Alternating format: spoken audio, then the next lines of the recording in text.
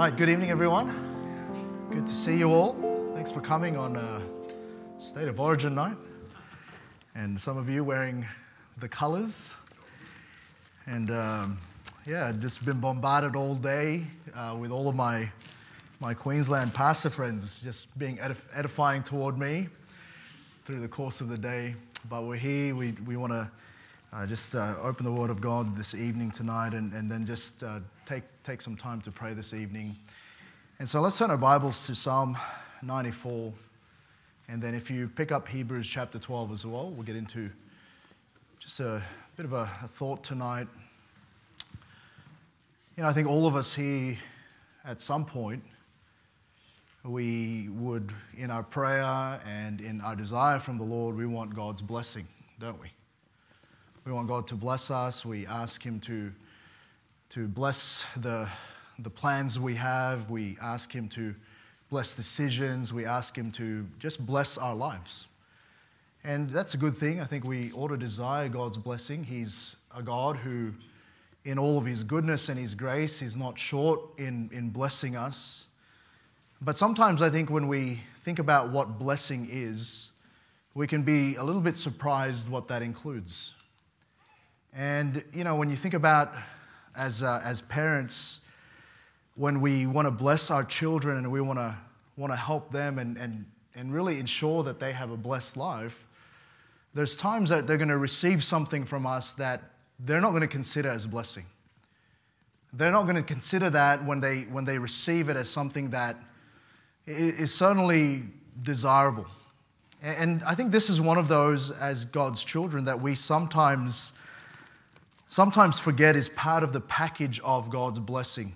And it's found in Psalm 94. Look at verse 12.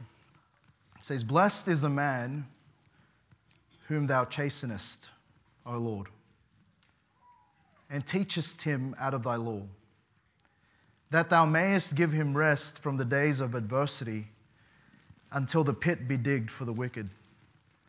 For the Lord will not cast off his people, neither will he forsake his inheritance. But judgment shall return unto the righteous, unto righteousness, and all the upright in heart shall follow it." And so notice that first verse that we read there, "Blessed is the man whom thou chastenest." And when you read the context of Psalm 94, there's really an appeal for God to issue vengeance. And you know, we live in a world where there's a great deal of many things that we look at and we go, there's got to be something done about that. There's a whole heap of wickedness that, if you look at it historically, we see, and then even currently in our modern day, we see our injustices in the world. There's a lot of those things that we look around and we say, you know, when's God going to judge that? And we have sometimes a great passion to see God judge something. We have a great passion to see God do right in instances. And yet, when you read through this, that's the main appeal right at the outset. But He reminds us that in all of that, it's the same God who in His righteousness judges the wicked. Similarly, also in His desire for righteousness for us, He chastens us. And he says there that, notice verse 10, "He that chastiseth the heathen, shall not he correct? He that teacheth man knowledge, shall not he know?" And, you know, for those of us who have children, we often want to do what's right for our kids. We want to ensure that they get the right instruction. We want to ensure that they have those things that are available to them so that they can live a good life, live a life that's joyful and happy and blessed. And yet sometimes as part of that package, in order to do that, what do we do as parents? We correct, we chasten. And that's the trick, isn't it? Often young people and we growing up perhaps, we don't like to receive correction. We don't like to have that as part of the package. We resist it. We even decry after it. And we look at all of that and we think, well, that's not the blessing. That's not part of that. But actually it comes with the package. It comes with the fact that we as God's people, we are a blessed people because our God is the one true God. But as part of that, he allows and he even doles out chastening so that we can be blessed. And so there's the blessing of chastening. And notice the same thought brought out. Look at Hebrews chapter 12. Hebrews chapter 12, and notice with me verse 4.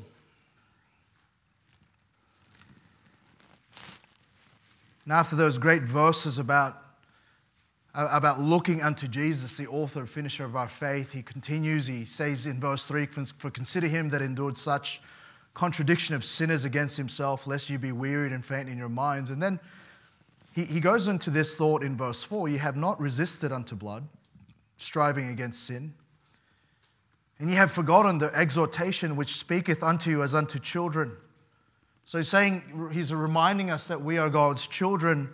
He says, "My son, despise not thou the chastening of the Lord, nor faint when thou art rebuked of him." Is really quoting there Job chapter 5 verse 17, where the Bible says, "Happy is the man whom the Lord correcteth." And he goes, "For whom the Lord loveth, he chasteneth and scourgeth every son whom he receiveth. If you endure chastening, God dealeth with you as with sons. For what son is he whom the Father chasteneth not? But if ye be without chastisement, whereof all are partakers, then ye are bastards and not sons." He's saying you're illegitimate. He says in verse 9, "Furthermore, we have had fathers of our flesh which correcteth us, and we gave them reverence. Shall we not much rather be in subjection unto the Father of spirits and live? For they verily for a few days chastened us after their own pleasure, but he for our profit, that we might be partakers of his holiness." We don't talk much about that today. We don't talk about the fact that for thousands of years, the ideal situation in disciplining a child was to chasten him with the rod. And there was that teaching in the Word of God, and there's a real resistance to that now. And we recognize, though, those of us from a previous generation, how much that worked. And he's saying that even our earthly fathers, they chastened us, and there was some sort of result from that. In fact, we look back now and we're thankful for the correction. And then he continues on. "Now no chastening," in verse 11, "for the present seemeth to be joyous, but grievous." And that's obvious, isn't it? No child loves the correction. No child desires it in a way that that it makes them joyful. There's a real pain that's attached to it. Nevertheless, afterward though, so the resulting of that is it yieldeth the peaceable fruit of righteousness unto them which are exercised thereby. So if this thing is exercised in that life, there's going to be the peaceable fruit of righteousness. There's going to be a result. There's going to be a fruitfulness that comes as a result of that. And yet, the reality is we don't view chastening in our lives as a blessing. We view it, and we in our nature want to resist it. We in our nature don't put it in the same category as the other blessings that are so positive and reinforcing. But actually, there's a blessing in chastening, and I want to give you that tonight as we think about this evening. Notice the first thing there. He says, "Blessed is the man whom thou chastenest, O Lord." And notice this, it really comes with it, "and teachest him out of thy law." One of the ways that we really learn God's word is at times he has to correct us. One of the great properties of the Bible is that it's profitable for reproof, for correction in righteousness. And so actually the word of God by its nature is corrective. You see someone who's just recently been saved, someone who's just been a newborn in Christ, and you see the lights turn on after they get saved, and those things that they so readily did, those things that they just involved themselves in, those things that they had no guilt about even previously, suddenly those things are described for them in the Word of God and elaborated upon, and suddenly those things that they just so readily accepted as just part of their lives, they recognize there's a need to correct that. There's a need not to do those. And because they have the Spirit of God and because they have the power of God in their lives as God's children with God on that. But you understand that there's a learning that comes with God's chastening. And so that's the first blessing of chastening, is that we learn God's Word. And sometimes there are those who are a little bit more practical. There's different, really, when you observe your kids sometimes, there's some that they just learn by instruction. There's some that they learn by doing. There's some that they learn the hard way, right? They learn because, and in their nature perhaps, that's how they learn. They try it and then they realize that actually what you said in the first place was right. And sometimes that's how God has to teach us. He allows there to be a time of chastening, a time where the results of our own failures, and it's even sometimes our own sins, come to abound and come to reality. And then we recognize, at the end of it, that God's Word is true. That there's a reality of that in our lives. And sometimes it takes God's chastening to help us to learn His law, learn His truth. He says there, O Lord, and teachest him out of thy law. And there's times where you don't recognize some of those things that God gives us in His Word until we're going through it and we're suffering the pain of it. And we're going through the chastening. And so the blessing of chastening, firstly, is we learn God's Word. Then notice the second one in verse 13, that thou mayest give him rest from the days of adversity, until the pit be digged for the wicked. And we know eventually there will be justice to those who are wicked. There's a pit being dug. There's a pit that they will eventually be led to. But notice the first part of that verse. He says that thou mayest give him rest from the days of adversity. And you begin to think about that. And if you've ever gone through chastening, which if you're saved, you probably have. You ever go through chastening, it's not nice, is it? And we look at it and it's grievous. The Bible tells us that. We look at it and it's hard. Sometimes God even allows us to get our own way and we find leanness unto our soul.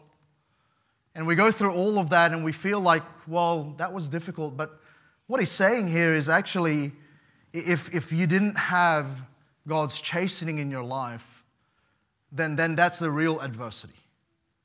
You're actually going to go through it. And I began to think about that. I began to think about how many times God chastened me. And yes, it was difficult. And yes, I went through some things that I learned, some real hard truths. But I wonder how those who are without Christ, I wonder how they go through their lives and they go through the hardships of life and the hardships of the reality of their poor decisions, without the realization and without the reality of a great purpose and a great God that oversees all of that. How there's no rest in that, actually. For us as God's people, whether positive or negative in our sense, whether it's good news or bad news or whatever it is, we understand that overall God is the one who's trying to draw us back. That God is the one who, above it all, knows where we're at, knows how to break us at times, knows the capacity that we have at times, where we're going to go and how we're going to end up.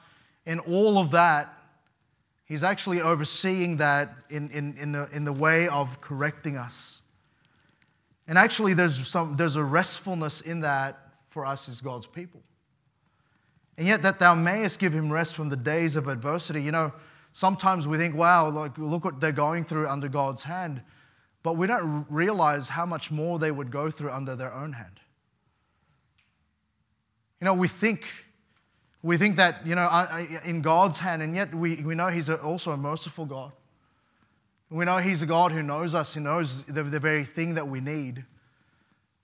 And when you really think about what God does for us to be able to, at times, bring us to a greater measure of chastening, you know what He generally does? He just lets us go on our own. You know, the Bible tells us there is a way that seems right unto a man, but the end thereof are the ways of death. And there's a hardness to just going our way. There's no rest in that.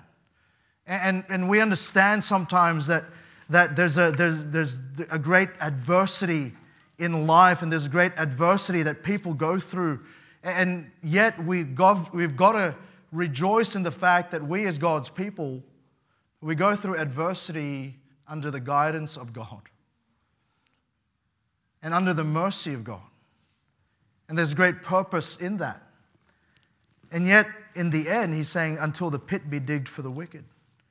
And there's a preparation for those who are without Christ, that there's going to be an ultimate fulfillment of justice and a learning. And you understand that it's the fools that cry out that there's no God. And yet one day, they're going to look up and cry out to God. That there's going to be a reality of that in their lives. And whilst they may make merry even in the face of their own wrong decisions and the natural consequences of that, whilst they may even laugh at the face of God and at the calamity that they face even today, and whilst it may seem at times that they're getting away with it too, you understand that one day there will be a doling out of justice. And there's no rest in that. And so the blessing of chastening for us is that we rest from actual adversity. From the adversity that we incur by our own hand. The adversity that comes from the natural consequences and detriments that sometimes we make. And notice the next thing, the blessing of chastening, verse 14. For the Lord will not cast off his people, neither will he forsake his inheritance. And really speaking about the nation of Israel here, but you understand that we belong to God. We know that the Bible tells us that he knows all of his, and he knows you tonight if you're saved. And here's the great thing about that is we can trust in our belonging. You know, the blessing of chastening is we can trust our belonging. You know, we read it in Hebrews chapter 12. Whom the Lord loveth, he chasteneth, and he scourges every son. You know, the reality is when we're going through chastening, it actually evidences to us that we belong to God. It actually evidences to us that he's pursuing us and trying to correct our way. And trying to get us back to a place of reliance on him, a repentance toward him. And there's a belonging that is joyous in that. You know, there's times where we observe sometimes other children and we won't do anything about it. Right? Well, it's not our job per se.